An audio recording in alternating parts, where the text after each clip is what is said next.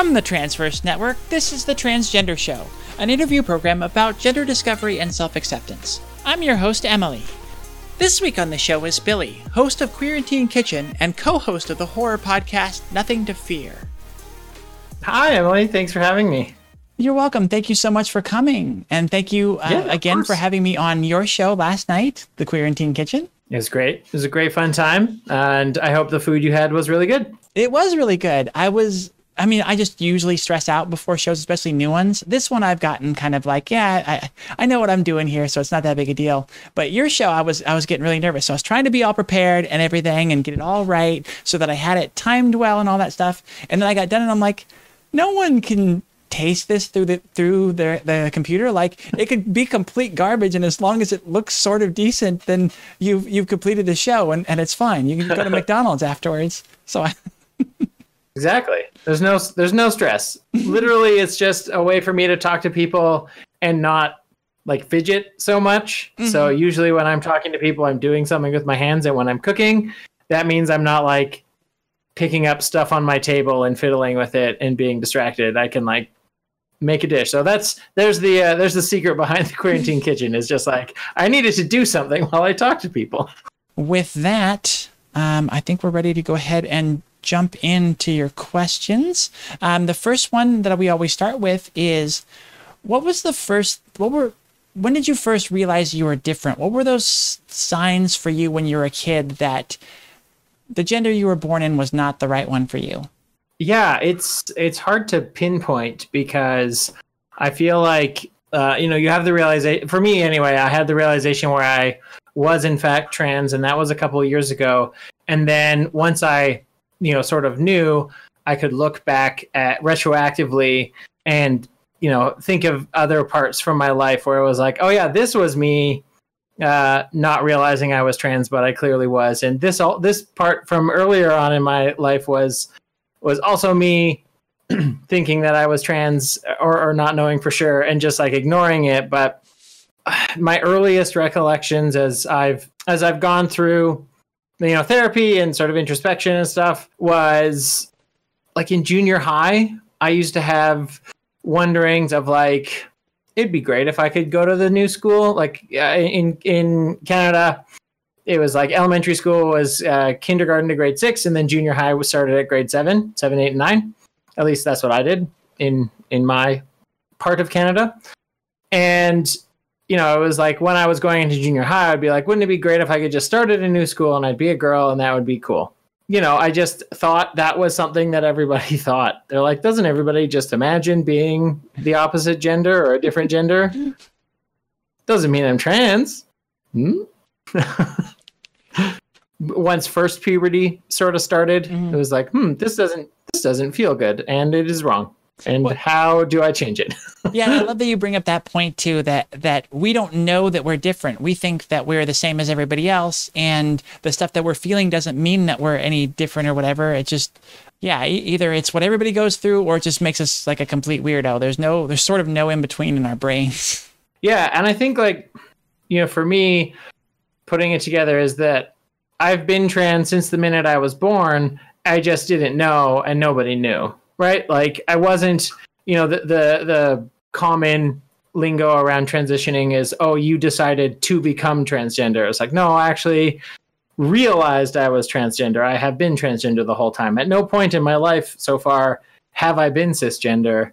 I just didn't have the vocabulary or the understanding to know that I was transgender, if that makes sense. Yeah. And then the other thing is like the people ask, well, you did X, Y, and Z. You were so whatever because of these things. And you're like, yeah, I was trying real hard.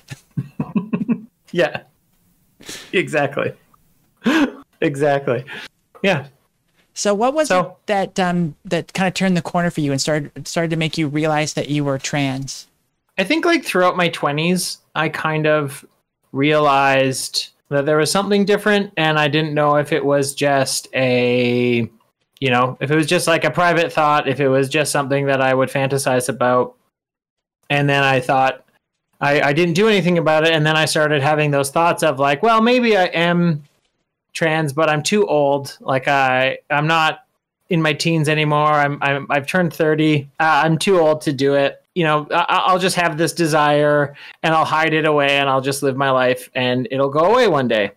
So having that realization was, I think, the egg cracking moment. And then when I was around 33, just before I turned 34, actually, I just had my 2-year coming out last week. Yay, congratulations! I should have made a screen for that. Thank you. Oh.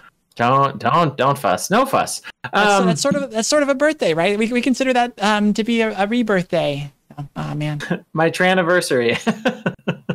I haven't heard that one. I love it. Let's copyright that. I love it. No, that is not copyright me. I've heard that a million times. But I think just like I had started seeing things happen in my life that were pretty groundbreaking. Specifically, I guess this is like a trigger warning for talking about like death for some people. Mm. I had so just listeners and viewers be forewarned.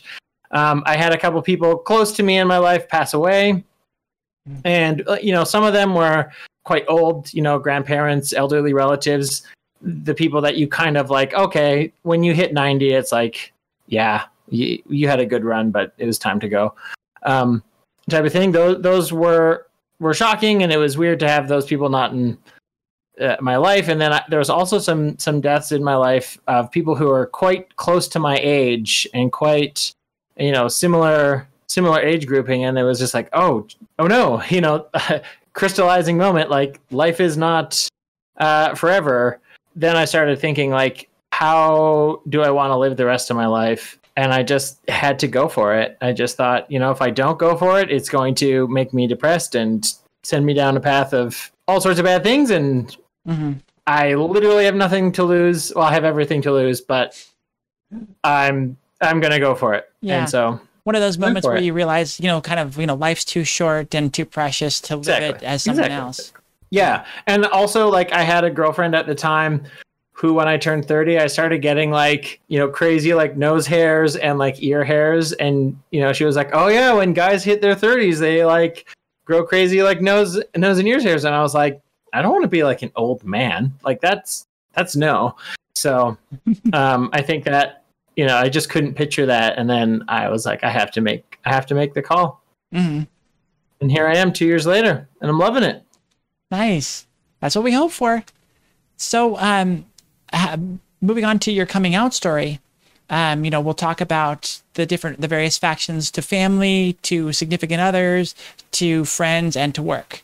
First off, who did you come out to first? The first person I ever came out to, aside from me, was a coworker who she was a lovely gal, and she was quite open about her own sexuality, which was one of the first times somebody from the LGBT community was, I worked with somebody close and they were out and they were proud. And she talked about how she was pansexual and what that was. And she did a lot of she was a relentless chatterbox. Anytime we were in the office, she was just like, chatter. She's a lovely, lovely girl, but you can't get a word in edgewise with her. But she just shared so much of her life. And then I was like, okay, I'm out.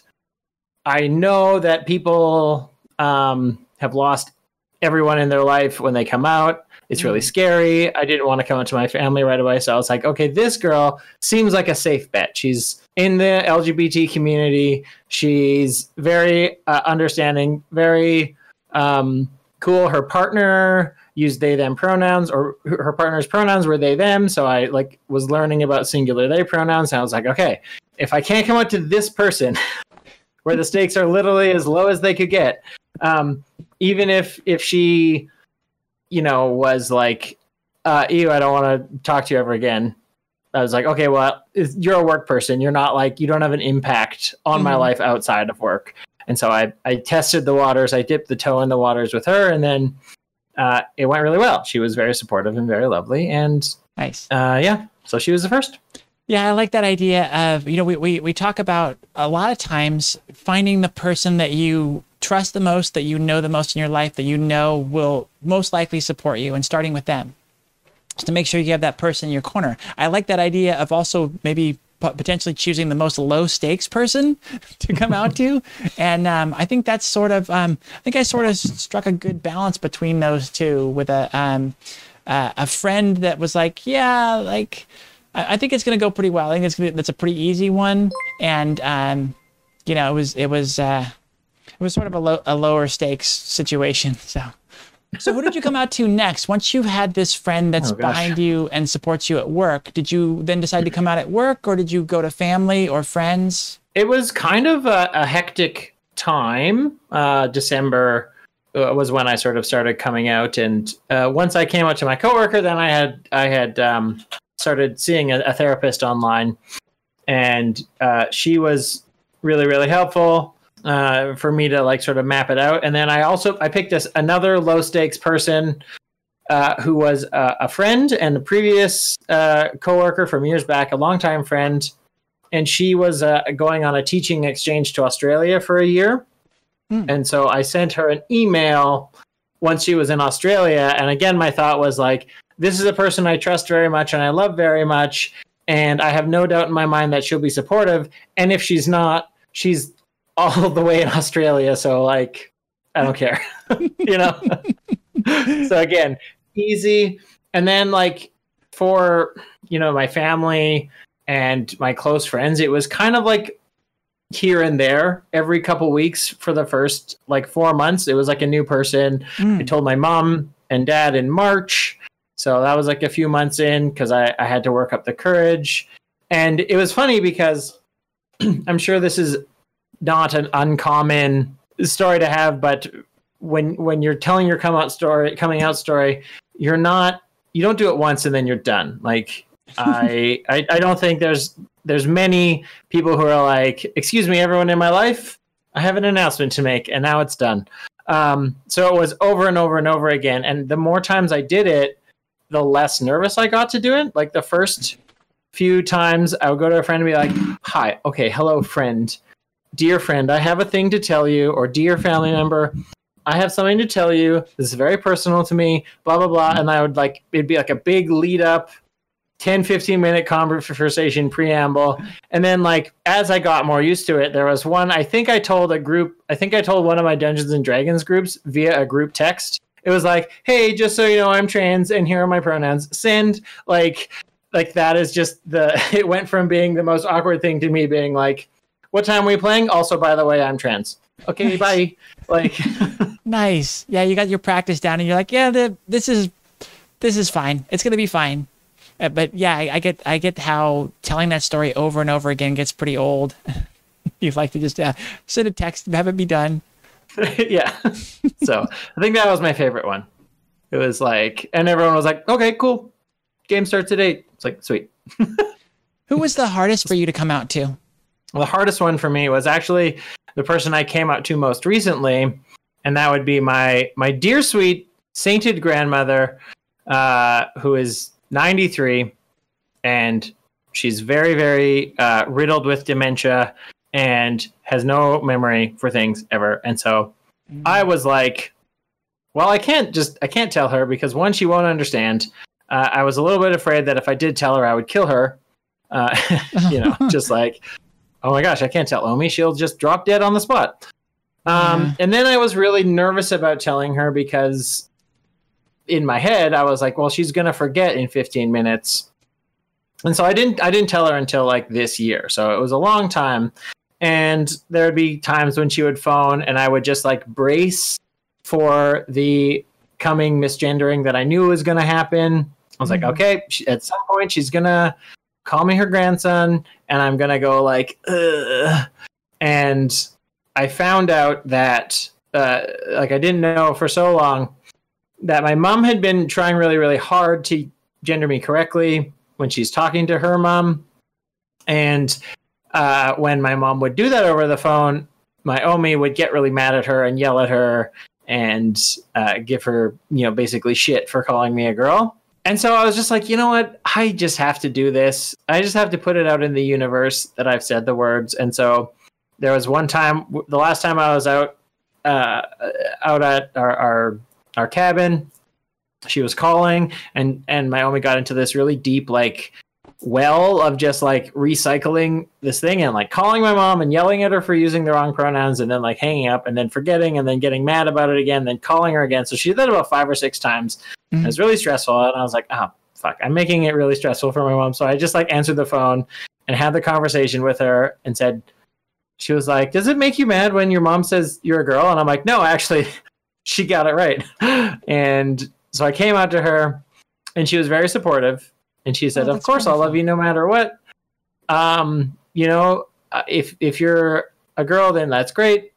It was amazing. I cried. She said, stop crying because she's, you know, first generation German immigrant and feelings are like, no.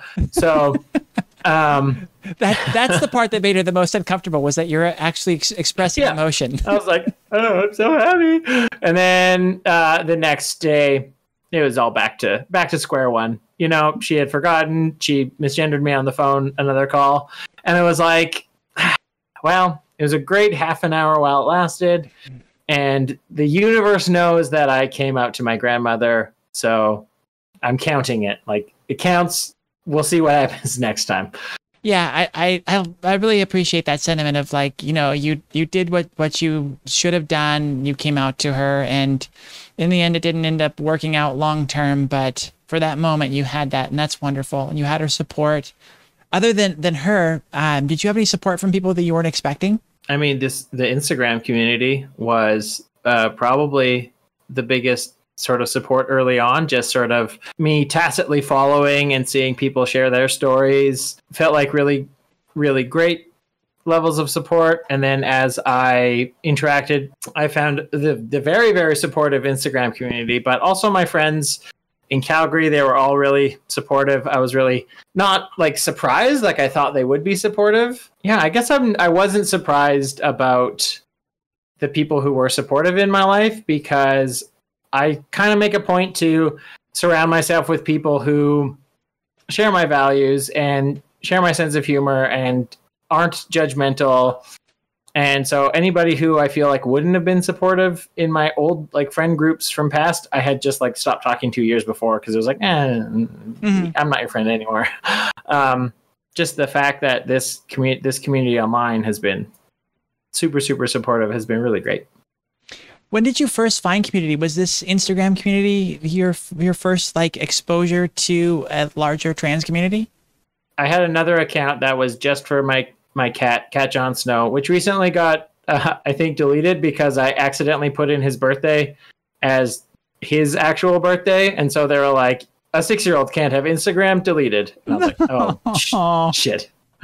So the cat Jon Snow Instagram got deleted, but I was following a lot of trans pages on there just because I was an ally and just because I, wanted to be supportive. So as I kind of just sort of lurked a little bit, I decided once I came out to myself, I started my page way back, and just sort of it's grown from there slowly in the intervening 2 years. Yeah, you have a great deal of followers now, don't you? What's your numbers at right now? 4,400. Okay. Something like that. Nice. I don't know the exact number, but it's over 4,000, which was a nice thing. And when I started, I was like, I don't think 100 people will follow me ever. And I guess that some people like to follow me. I bet even some of them aren't chasers or bot accounts. I'd say the majority aren't chasers or bot accounts, but who knows? Mm-hmm. Who really knows how many followers there are? At this point now, how far along would you say you're in your journey? Just kind of ballparking, like middle, 3/4 of the way, near the end. Where do you feel like you're at? I don't think that I'll ever be finished transitioning, because I think that it's just a unique phase of growth in my life that I'm going through. Like I am... sure, I've got a couple of years. I've got a year under my belt of HRT, which is great. And, I think that when I started out, I was very conscious that the goalposts were really far away. And I was like, okay, so what time would I be done transitioning? And I put all these goals in. It's like, is when you start hormones, is that when you're done? When you do surgeries, is that when you're done? I don't think that my transition will ever be done. I think hopefully I'll always be learning and always be growing. And even though I am, I'm on the road to get affirming surgeries, and I'm on wait lists, and I'm on that path. I feel like once, those are completed, then the transition's not necessarily finished. It's just in a different phase. So in terms of like percentage, I don't know. If I live to be 100, I guess I'm 35% of the way done. Almost 36. That's like an oddly specific number. What could that mean? What do you feel like your next step is? What are you most looking forward to coming up soon? Well, this week I'm supposed to be getting a letter or a phone call or an email that says when my orchiectomy date will be, which is supposed to happen sometime in 2021. Although I have been assured by this clinic several times that by a certain date, a thing would happen, and then the date would go by and I would have to call them and be like, hey, where is this? So I feel like by the time this week is over, there's a good chance I won't have that letter that I'm expecting, and I'll have to make a call and be like, hey, so you are a promise breaker. Give me the date. But that is like my next big thing. I've signed all the consent forms. I have talked to the nurse who works with the doctor. I know where it's going to be, what the procedure is going to entail. I have everything except the actual calendar date and time. Yeah. So as far as getting that surgery done, you say you're like 99% of the way there. I mean, I've literally done everything I can. I just need the doctor to be like, okay, nighty night. Just need the go ahead. That's pretty much all it is, what right? They do, right? The big pair of garden shears. Yep.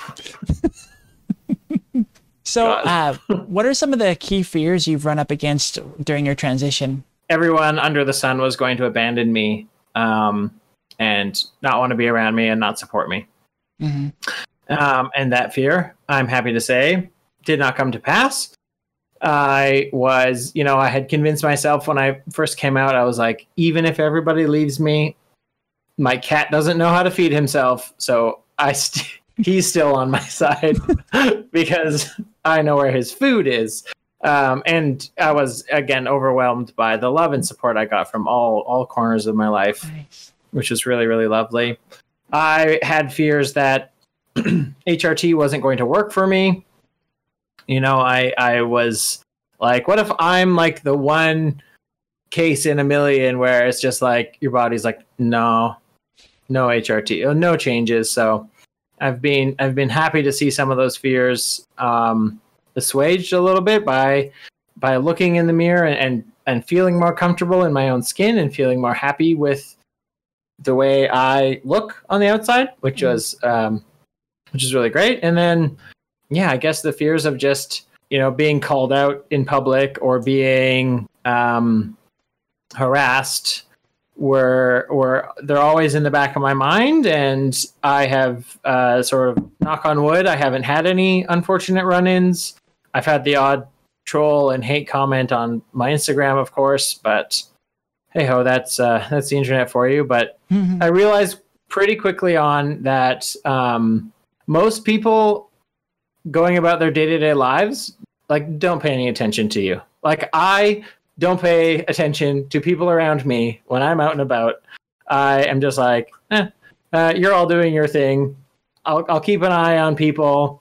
If I can sense when somebody's walking towards me to talk to me, those people who want to see if I have a second to talk about the rainforest or whatever, and I'm like, no. So I can sort of tell when somebody's coming towards me. That kind of activates a little bit of a radar. That was my progesterone alarm. I have to take that pill. So I'll do that at the break. Okay. Remind me if I forget, though. I think that's a good thing to do on the break. Is everybody take your, as someone just told me, I think we've renamed them Girl Beans.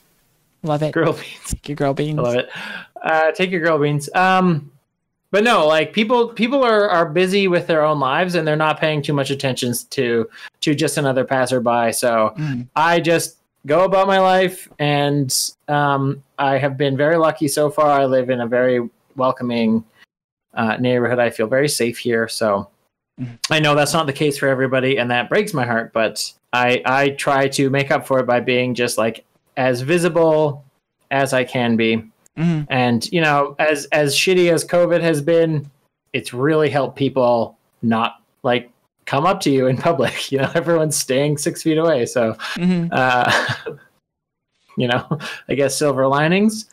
Yeah. And that's another thing that we've talked about several times in my friends group is just how many fewer times you get misgendered while you're wearing the mask. There's something about covering probably the 5 o'clock shadow or just the strong jawline or whatever, where you get gendered correctly so much more. And it's like, okay, this is kind of nice, weird, you know, nice. Yeah, silver lining on a dark cloud, but still kind of nice. Yeah, very dark cloud. I think you bring up a really important point. I'm gonna finish cutting you off here in a second, but about how easy it is to fear what other people are thinking and like the looks they're giving you or the lack of eye contact they're giving you. And I had some time where I was swinging back and forth on the fence a little bit, and I would go in guy mode, and I realized that everybody was acting the same way towards me regardless of what I was wearing or all that kind of stuff. So yeah, you can't attribute too much of it to the fact that you're trans. Just know that they're going about their day and it's no big deal. I remember the very first time I went out, I wore not even a tinted chapstick, a flavored chapstick. And I was like, oh my God, everyone is going to notice and everyone's going to know. Like, how ridiculous was I being back then? But I was, you know, worried that somehow I would be called out, you know, and people would point. It'd be like the Body Snatchers movie from the 70s with Donald Sutherland. Like, but no, I found out that like coming out was the scariest thing I could have done. So everything else since that has been less scary. Nice. Yeah, that's kind of what you hope for, and that's the best thing, is that you realize that it wasn't that big a deal, and then after that it definitely gets easier, especially like you said, the more people you tell, you get the story down, but also you just realize that the stakes aren't as high as you had feared originally. So how have your transition goals shifted as you've moved along? Has anything kind of moved around in your priorities or what you kind of set as goals? Yeah, I think that sort of my own relationship with my body and my presentation has changed a little bit. Like when I started, I was like, I am, never going to look like a girl. I'm always going to look like a boy pretending to be a girl. And I was really, again, I was really worried HRT is not going to work for me. I'm not going to be able to see any results. And just that whole sort of concept of passing has been banging around in my head quite a bit. And then especially recently with the recent like Trans Visibility Week of, there was Eva Echo, who is she's out of the UK. She did this like Pass It On campaign, and it talked about like, what does passing mean to you? How has it affected you? And just got me sort of thinking a little bit more about passing and how, if your goal is to pass, then awesome. I fully support you. But for me, I'm like, I want to just feel happy in my body and feel beautiful and feel loved in my body. And just look a way that makes me happy. And I don't need to pass as cisgender because I'm not. I am transgender, and I'm proud to be transgender and, happy. I don't mind if people know, and if they have a problem with it, then that's exactly what it is. It's their problem. And like, that's not to say like you can ignore everybody who has a problem with you, because there is a very real danger about being trans, especially in a lot of parts of the world. I feel very lucky to be Canadian, very privileged to be Canadian, where people don't care or are too polite to say anything. Yeah, usually, and that's great. I've heard some rough stories there too, but I mean, it's just because where people involved, there's always going to be a little bit of a danger. It's important to kind of keep a little bit of an eye open. I think you hit on that too, of being able to kind of read the room and see if there's somebody that's actually got some kind of negative feelings toward you. Oh, I walked past somebody a few weeks ago, and they just mad dogged the hell out of me. Like, it was this big this crazy big guy, and he just like he looked so angry that I was just around. Oh gosh. Like, I am going to walk at a brisk pace. Yeah, I mean it is not safe out there for lots and lots of people, but again, because I am lucky enough to be in a safe place, then I will loudly and proudly shout that I'm trans and be visible as a trans person and be like, hi, I also get groceries and I also need to do my laundry and I'm just like a normal human being. Mm-hmm. And also that is true for all the trans people. So yeah, be cool, everyone. Well, and another point that you were alluding to earlier, there's a point where we have to get to in our transition where we realize the difference between dysphoria and jealousy, and can really differentiate that for ourselves of like, what about my body really causes me dysphoria and doesn't feel right, or what about my body am I just jealous of all the other girls that have that? The jealousy is a very common female thing. Girls are always jealous of what other girls have, how they look, how their bodies are, all that kind of stuff. So I mean, I think jealousy is universal. Like, no matter your gender, you're going to be jealous of somebody somewhere for something. Yeah, but I think it's important to have a perspective on that and keep your mind open to that, because it helps you get to that place where you're happier with yourself. If you realize what it is that you need to feel happy as you versus the things that would just be nice to haves. Yeah, I used to feel that, especially starting out when everything was so long and so far away. Hormones were so far away from me. Surgery dates were way, way in the distant, hazy future. And it would be kind of hard to be joining in, like, say I started following somebody on Instagram and they've been transitioning for like 2.5 years, and they're like, they finally are at their chance to, or they finally have their surgery date come up or something. It's early on, I was like, that sucks. I wish I was there. I feel kind of jealous for her getting her surgery, but it's just like, just because I didn't see the first 2 years and 4 months of her journey doesn't mean that she didn't live it and she didn't go through these things. I'm just coming in at the, hour and a half mark of the movie and there's only 10 minutes left. And, so I just had to like shift the perspective and the idea that like, I am only comparing myself to who I was before, not like anybody else, because all of the paths have different starting times and different distances. And yeah, and then, there's just so much of it that we can't control. Like, I mean, just the logistical stuff for you of getting the appointments with the doctors and getting the date set for something that you have all the paperwork filled out for, versus, the fact that our bodies are all different. We're different ages, and our bodies are going to react to the hormones in a different way. Yeah. So it's so much more important to focus on, to know what it is you want and need to feel like your true self, and then focus on how far you've come from where you were, and stop, judging all your guideposts based on people who got to transition starting at 18 and have been doing it for 9 years. Yeah, exactly. We're all in our own race, I think. I mean, we are. Yeah. What role has therapy played in your transition? Oh, therapy. So good. Therapy was so beneficial.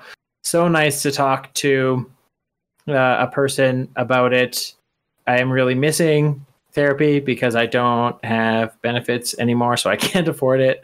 But just to like sit down with somebody and talk and have it be like a person who has no stakes in your life. Like, my therapist was like happy for me when I shared my triumphs and commiserated with me when I was sad about stuff, but I'm a patient. I am paying her to listen to me.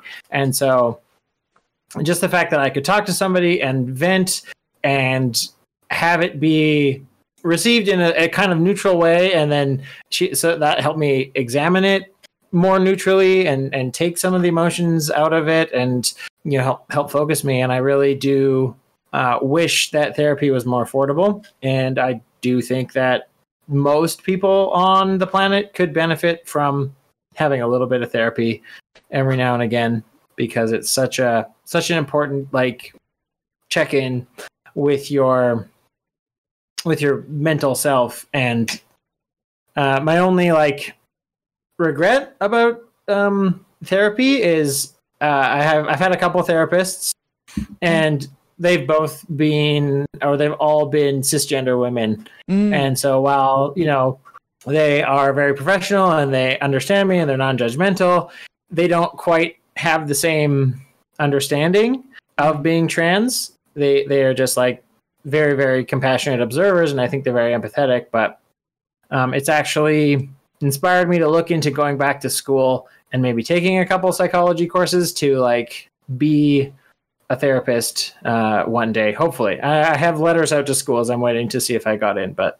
That's wonderful. That's such a wonderful way to give back. You know, I think that we're at this wonderful time in the evolution of things. And I've said wonderful like 3 times. I don't know if you get even, but you know, so many people early on, you know, I've interviewed a few of them that were early pioneers in being visible online for people to actually have an example of what a trans person is and what that can be like. And, you know, in some regard, we're still carrying that torch and doing that here, you know, with your show and your Instagram account. And I think that's a wonderful next step of another way to help people is to actually, you know, get that training and be able to help them directly. I think that's just a wonderful sentiment.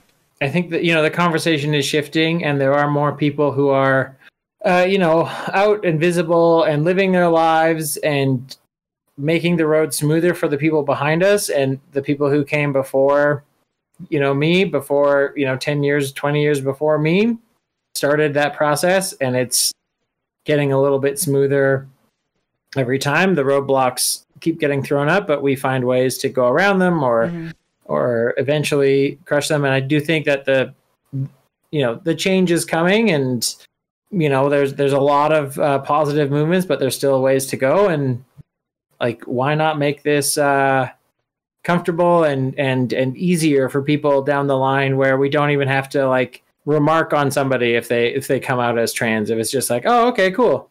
Yeah, that's the point, right? To get to that where you tell somebody you're trans and then they're like, okay, like, yeah, what do you do? Like, you know, or it's just a nothing part of the conversation. I love that. That's yeah. So how confident do you feel as a woman these days? I mean, I still struggle with imposter syndrome all the time.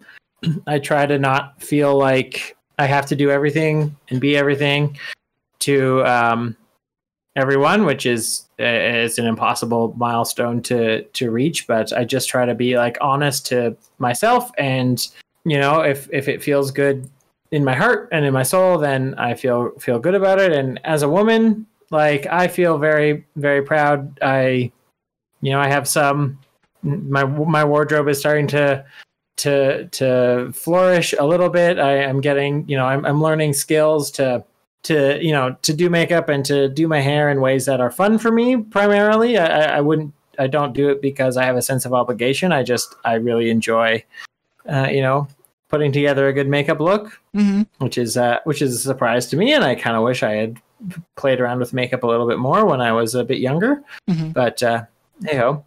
And I would say, like, I am confident. I find that when I'm dealing with people on the phone, especially like with name change stuff, I've been doing a lot of name change stuff this year.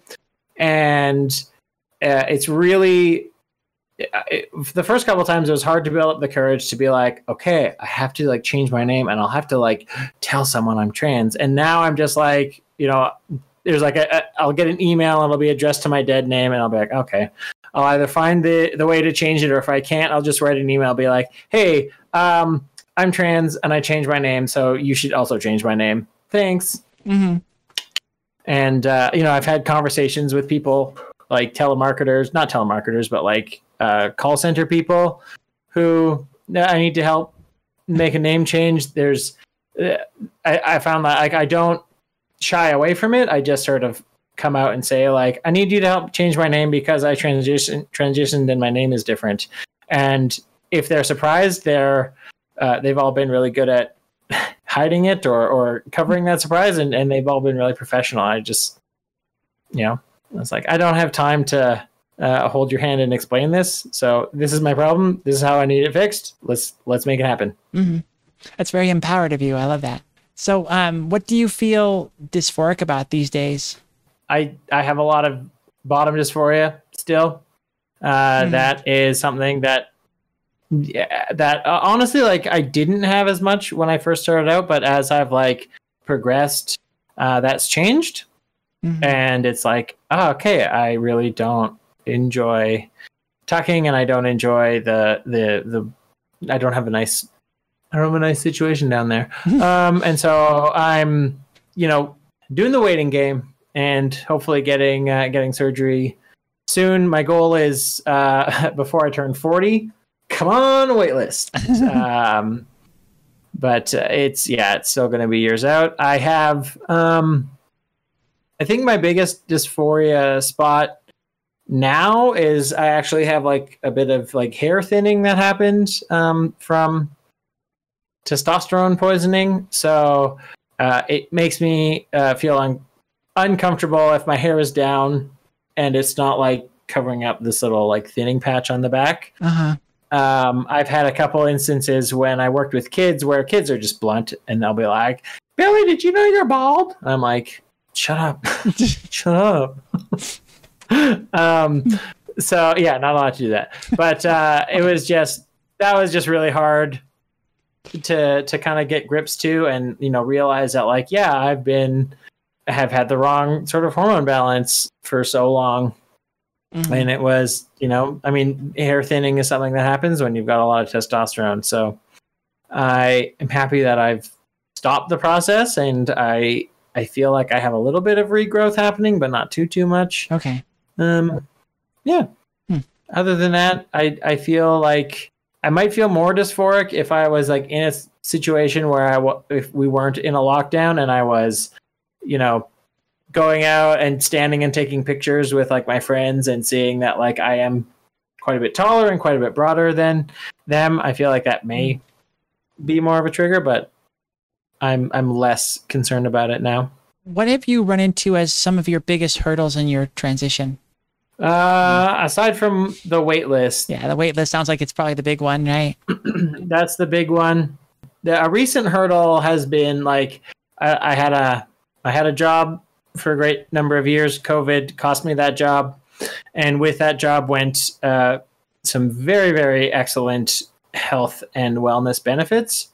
Yeah. And so, I'm trying to reconcile the cost of hormones that are no longer covered by a prescription plan. I used to go see therapy regularly. Can't do that. Not having a job means I have less money. So like that is all stuff that's coming up, and I'm just sort of going to figure out a way to figure it out, and I will get over those hurdles. I don't quite know how yet, but I'm confident something's going to work out. Gotta have faith. That's good. That's a positive attitude. I like that. So when you started your transition and probably, kind of going back to community and finding that, did you have a role model or confidant that you looked up to or that you could talk to? I don't know if I had any one role model or confidant.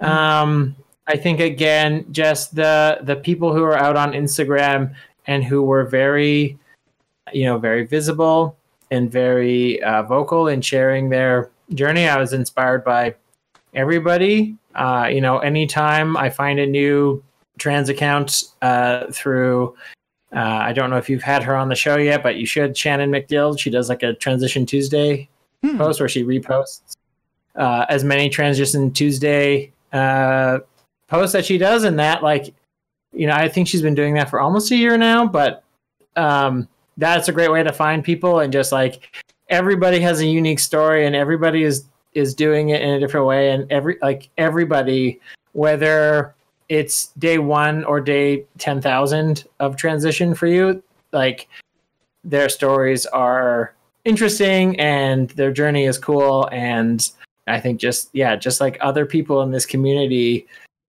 were very, very role model-y, and everyone's different takes are interesting, thought-provoking.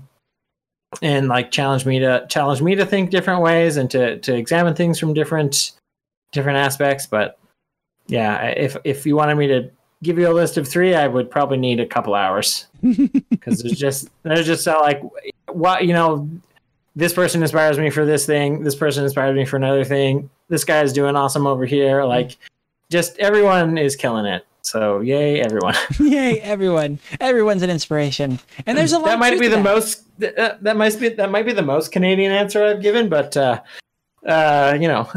everyone is great. No, there really is a lot of truth to that, because we do have a really strong community now online. Instagram is really killing it. There's a ton of great people out there, and a lot of just wonderful things to go on. Recently became good friends with people in the Trans Community Center, which is a wonderful group for support and just kind of chatting and finding other people to talk to. And there's a lot of that out there. It's wonderful.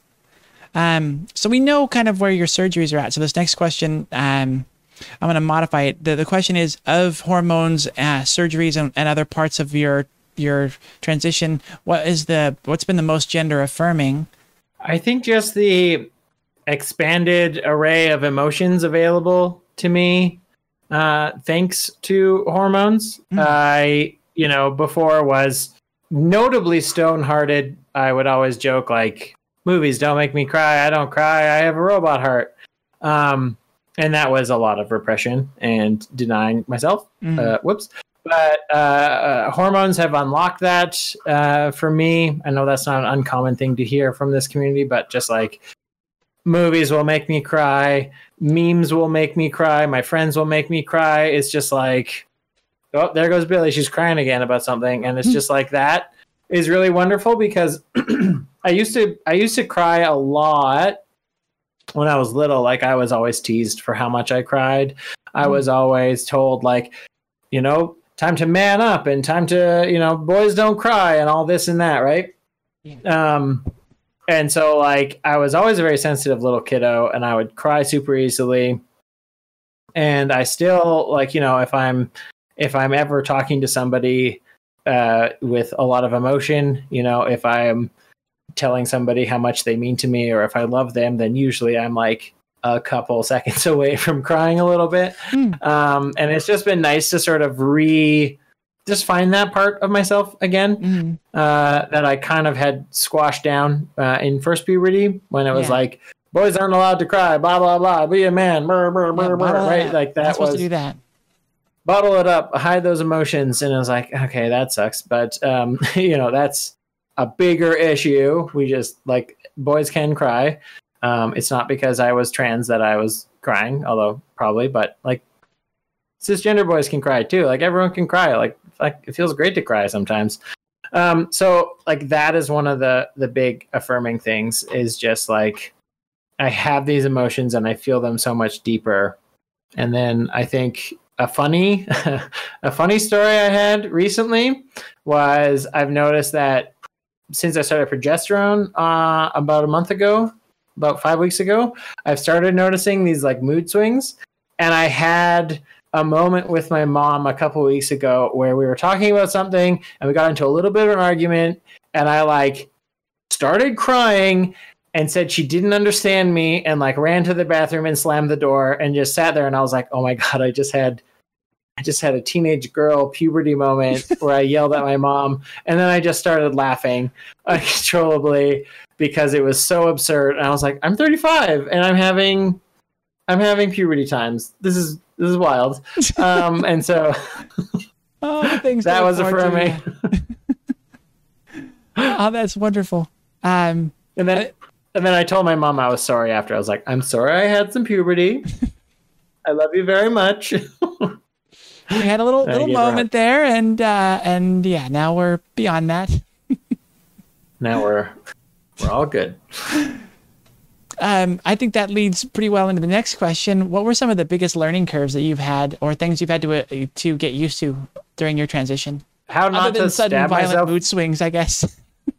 Well, yeah. Other than that, how to not stab myself in the eye putting on mascara, I think was a big learning curve. Which I realized I forgot to put mascara on tonight, but that's okay. Makeup was a big learning curve. Wardrobe is also a big learning curve. Those are all very cosmetic things, though, and just like through trial and error, you get through there. I think like navigating some of the new emotions was a little bit hard to do, and then the non sort of trans side of my life in the last 2 years is I've been learning a couple more technical skills, learning how to edit a podcast, learning how to like go live, learning how to stream stuff. Like these are all learning curves that I've embarked on, and they're not as steep as I thought they were, but it's still like, oh, I have to figure this out, or I have to figure that out, and that's been kind of cool. Mm-hmm. How do you feel that transitioning has affected your mental health? It's improved it by like 1,000,000%. It hasn't alleviated all of my problems. Like, transitioning did not cure everything I had, but it cured so much of my mental, I guess, issues. Mm. I like to think of it as, before I came out, I had spent so much of my mental energy on a subconscious level just running in the background that was taking up all of my energy to repress myself, to repress being trans. Mm. It was like having a program running in the back of your computer that's just like taking all of the memory and taking all the RAM or whatever. I don't know anything about computers. I don't know why I started on this analogy. I'm going to bail on it. But I think it works. I think it makes sense. Yeah, we all have that. There's just one thing that's running in the background that, especially when you're trying to stream or maybe game or whatever, and it's just like, why is it running so slow? And it's just, there's that something in the background that's just chipping away at it. There we go. I did it. I am famously, I am a person who thinks computers are just magic rectangles that let me talk to people. So that's my knowledge of computers. But like once I realized my transness and who I was as a trans woman, that sort of, I guess that program was able to close down. That like denial.exe, I could delete it and get it off of my.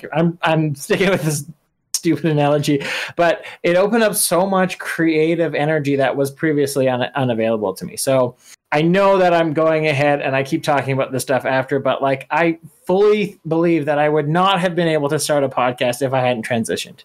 Wow. Just because I was using so much of that energy to deny myself that I was exhausted. My brain was exhausted. I was tired. I had no energy to do anything. I had no drive to try anything new.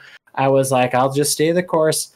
And now that I'm not like this, it's just like, oh, there's like, I have ideas, I have aspirations, I have goals for the first time ever. It's like, this would be cool to try, and this is neat. And why don't I start a cooking show on Instagram? Like, that could be fun. And just like all of these things unlocked for me once I started on this journey. Yeah, once you were free of having to try so hard to be something that you weren't, that wasn't fitting. All right, we're coming to the end. We got 2 questions left. We got the fun one and the real serious one. The fun one, my favorite, is how did you choose your name? My name now has been my name pretty much forever growing up. I was always called Billy. It was spelt a little bit differently, and it was a sort of diminutive form of my given name, which was very sort of regal and very kingly and noble. And I was always like, no, my name is Billy. And people said, oh, well, when you grow up you won't go by Billy, that's a little kid's name. No grown man is named Billy. And I was like, Billy Crystal. Anyway, moving on. I was always Billy. And then when I came out, I went by just the letter B for a while because I wasn't sure. Interesting. I think the very first few months I was on Instagram, like under the name thing, it was just the letter B. And there's still things that pop up where they say like, hey, B. I'm like, oh, no, haven't talked to you for a while, hey. The story of how I chose my first name is not very exciting, but the story of how I chose my middle names is a little bit more exciting. So I will share that one. So my middle names, I had 2 middle names. I was both named after people in my family. I was named after my grandfather on my mom's side and my great uncle on my dad's side, right? So I had 2 middle names like that. And when I changed my names. I wanted to keep the 2 middle name structure. I quite liked that I had, 3 names and then my last name. And so I wanted to pick women on either side of my family who were very important to me. So I picked the name that my paternal grandmother, I picked her name because she was a cool lady who was a teacher in the 40s in Winnipeg, sort of prairies, Canada, and she raised 5 kids and she did it all. And when her husband died of a stroke when he was quite young, like relatively, like I think he was in his late 60s, she was a widow, and instead of like being all sad, she like had this amazing sort of second half of her life where she taught herself how to swim. She went on like trips, she went on like explored the world and like just like went and did so many things. And I was actually able to come out to her before we lost her. Sadly, we did lose her last year around October or September. I can't remember exactly when, but she was in her early 90s or late 80s. So she had such an amazing like life where she lost somebody who was hugely important to her, and she just found this second wind, which was so cool. And so I was like, I want to honor her with that. So my other middle name, I picked my great aunt on my mom's side, who was again this badass lady. She was a nurse in World War II. She moved to like the high Arctic in Canada in the 50s and 60s and basically worked one-on-one with people wiping out tuberculosis up there. Wow. Like she did so much. And she was actually because she worked up in this Arctic station, and they had this polar bear that kept coming around and like getting in the food because it was the 60s and nobody really knew about conservation. And so this bear was becoming a threat. And so when they had to put the bear down, they gave her this polar bear rug that they made out of the fur, and she kept that. She had that in her house that we would go over and visit and get to lie on like a fully like taxidermied bear rug with the head and everything. Wow. And so that was just like the coolest thing in the world, and was very, very passionate about education and always bettering yourself, and like taught me about like the reading. And she got herself like a university degree when she was in her 60s. So I just wanted to pick those like some badass ladies in my life who are no longer with us, and I wanted to honor them. So that's so great. So that's why I carry their names with me. That's so great. And it's really interesting to me that you, going back to your first name, that you settled back in on Billie.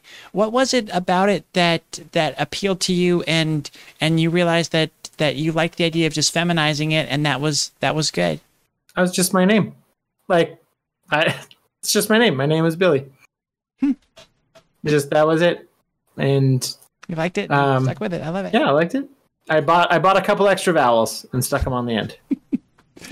Switch it around and you're good. What advice do you have for young or closeted trans and non-binary people that are coming up in the world? Even from in the closet, there's so many people out here that love you no matter what. And if you're in the closet because it's not safe to be out, that's totally understandable. You're still super valid. You're still amazing, and you're still so strong. And one day, if you have the chance to come out, you'll know when it's the right time to take it, and it'll be so worth it. And like I said, there's people here who are wonderful and warm and lovely, and will be supportive, even if your biological family is not necessarily. That is a sad fact that happens. There is a chosen family waiting for you that will welcome you with open arms. And yeah, no offense to Mimi, but if anybody needs a trans mom, I can also be your trans mom. Mm-hmm. If your mom doesn't. And like just like don't be afraid to go find your chosen family, because they're out there. You don't know them yet, but they're waiting, and they're ready to give you a big virtual hug until it's safe to meet up in person. Mm. And then if you're just starting out, like it takes forever, but it gets better. It takes so long, and there's going to be day after day, you'll feel like nothing is happening and you're not going anywhere. And then you'll look back after a month or after 6 months or after a year, and you will be amazed at how far you've come. And just remember, you can't compare your journey to anybody else's. Mm-hmm. You have to compare your journey to you. So just hang in there. It takes so much strength to come out and to be who you are. And that's really, really something that should be celebrated. Mm-hmm. Something to cheer. Another thing that I loved in the pre-interview that we did that you talked about was knowing yourself and trusting that. Yes. See, I don't remember anything I say, but yeah, thank you for the reminder. Yes, you know yourself. I do remember saying this now. Yeah, you know who you are. People will question you on your transition when you do come out, or if you have come out. But just remember that you have thought about this way more than they did, and you've been thinking about it inside your head for so much longer. And they might need some time to do that same amount of thinking that you did. And that might make the road a little bit bumpy, but you know who you are and nobody can tell you differently. Also, I painted this rock at day camps. It says, "You matter." I don't know if it's reversed. Does this reverse it? It's no, that's perfect. No, it's the "You matter" rock. You matter. Remember it. I'm going to put this, you matter. Thanks for listening to this episode of The Transgender Show from the Transverse Network. Watch the full video version of the show live Tuesday nights at twitch.tv/thetransverse, and be sure to catch our slate of other great shows there as well. If you love what we're doing and want to support The Transverse, you can do so by visiting patreon.com/thetransverse.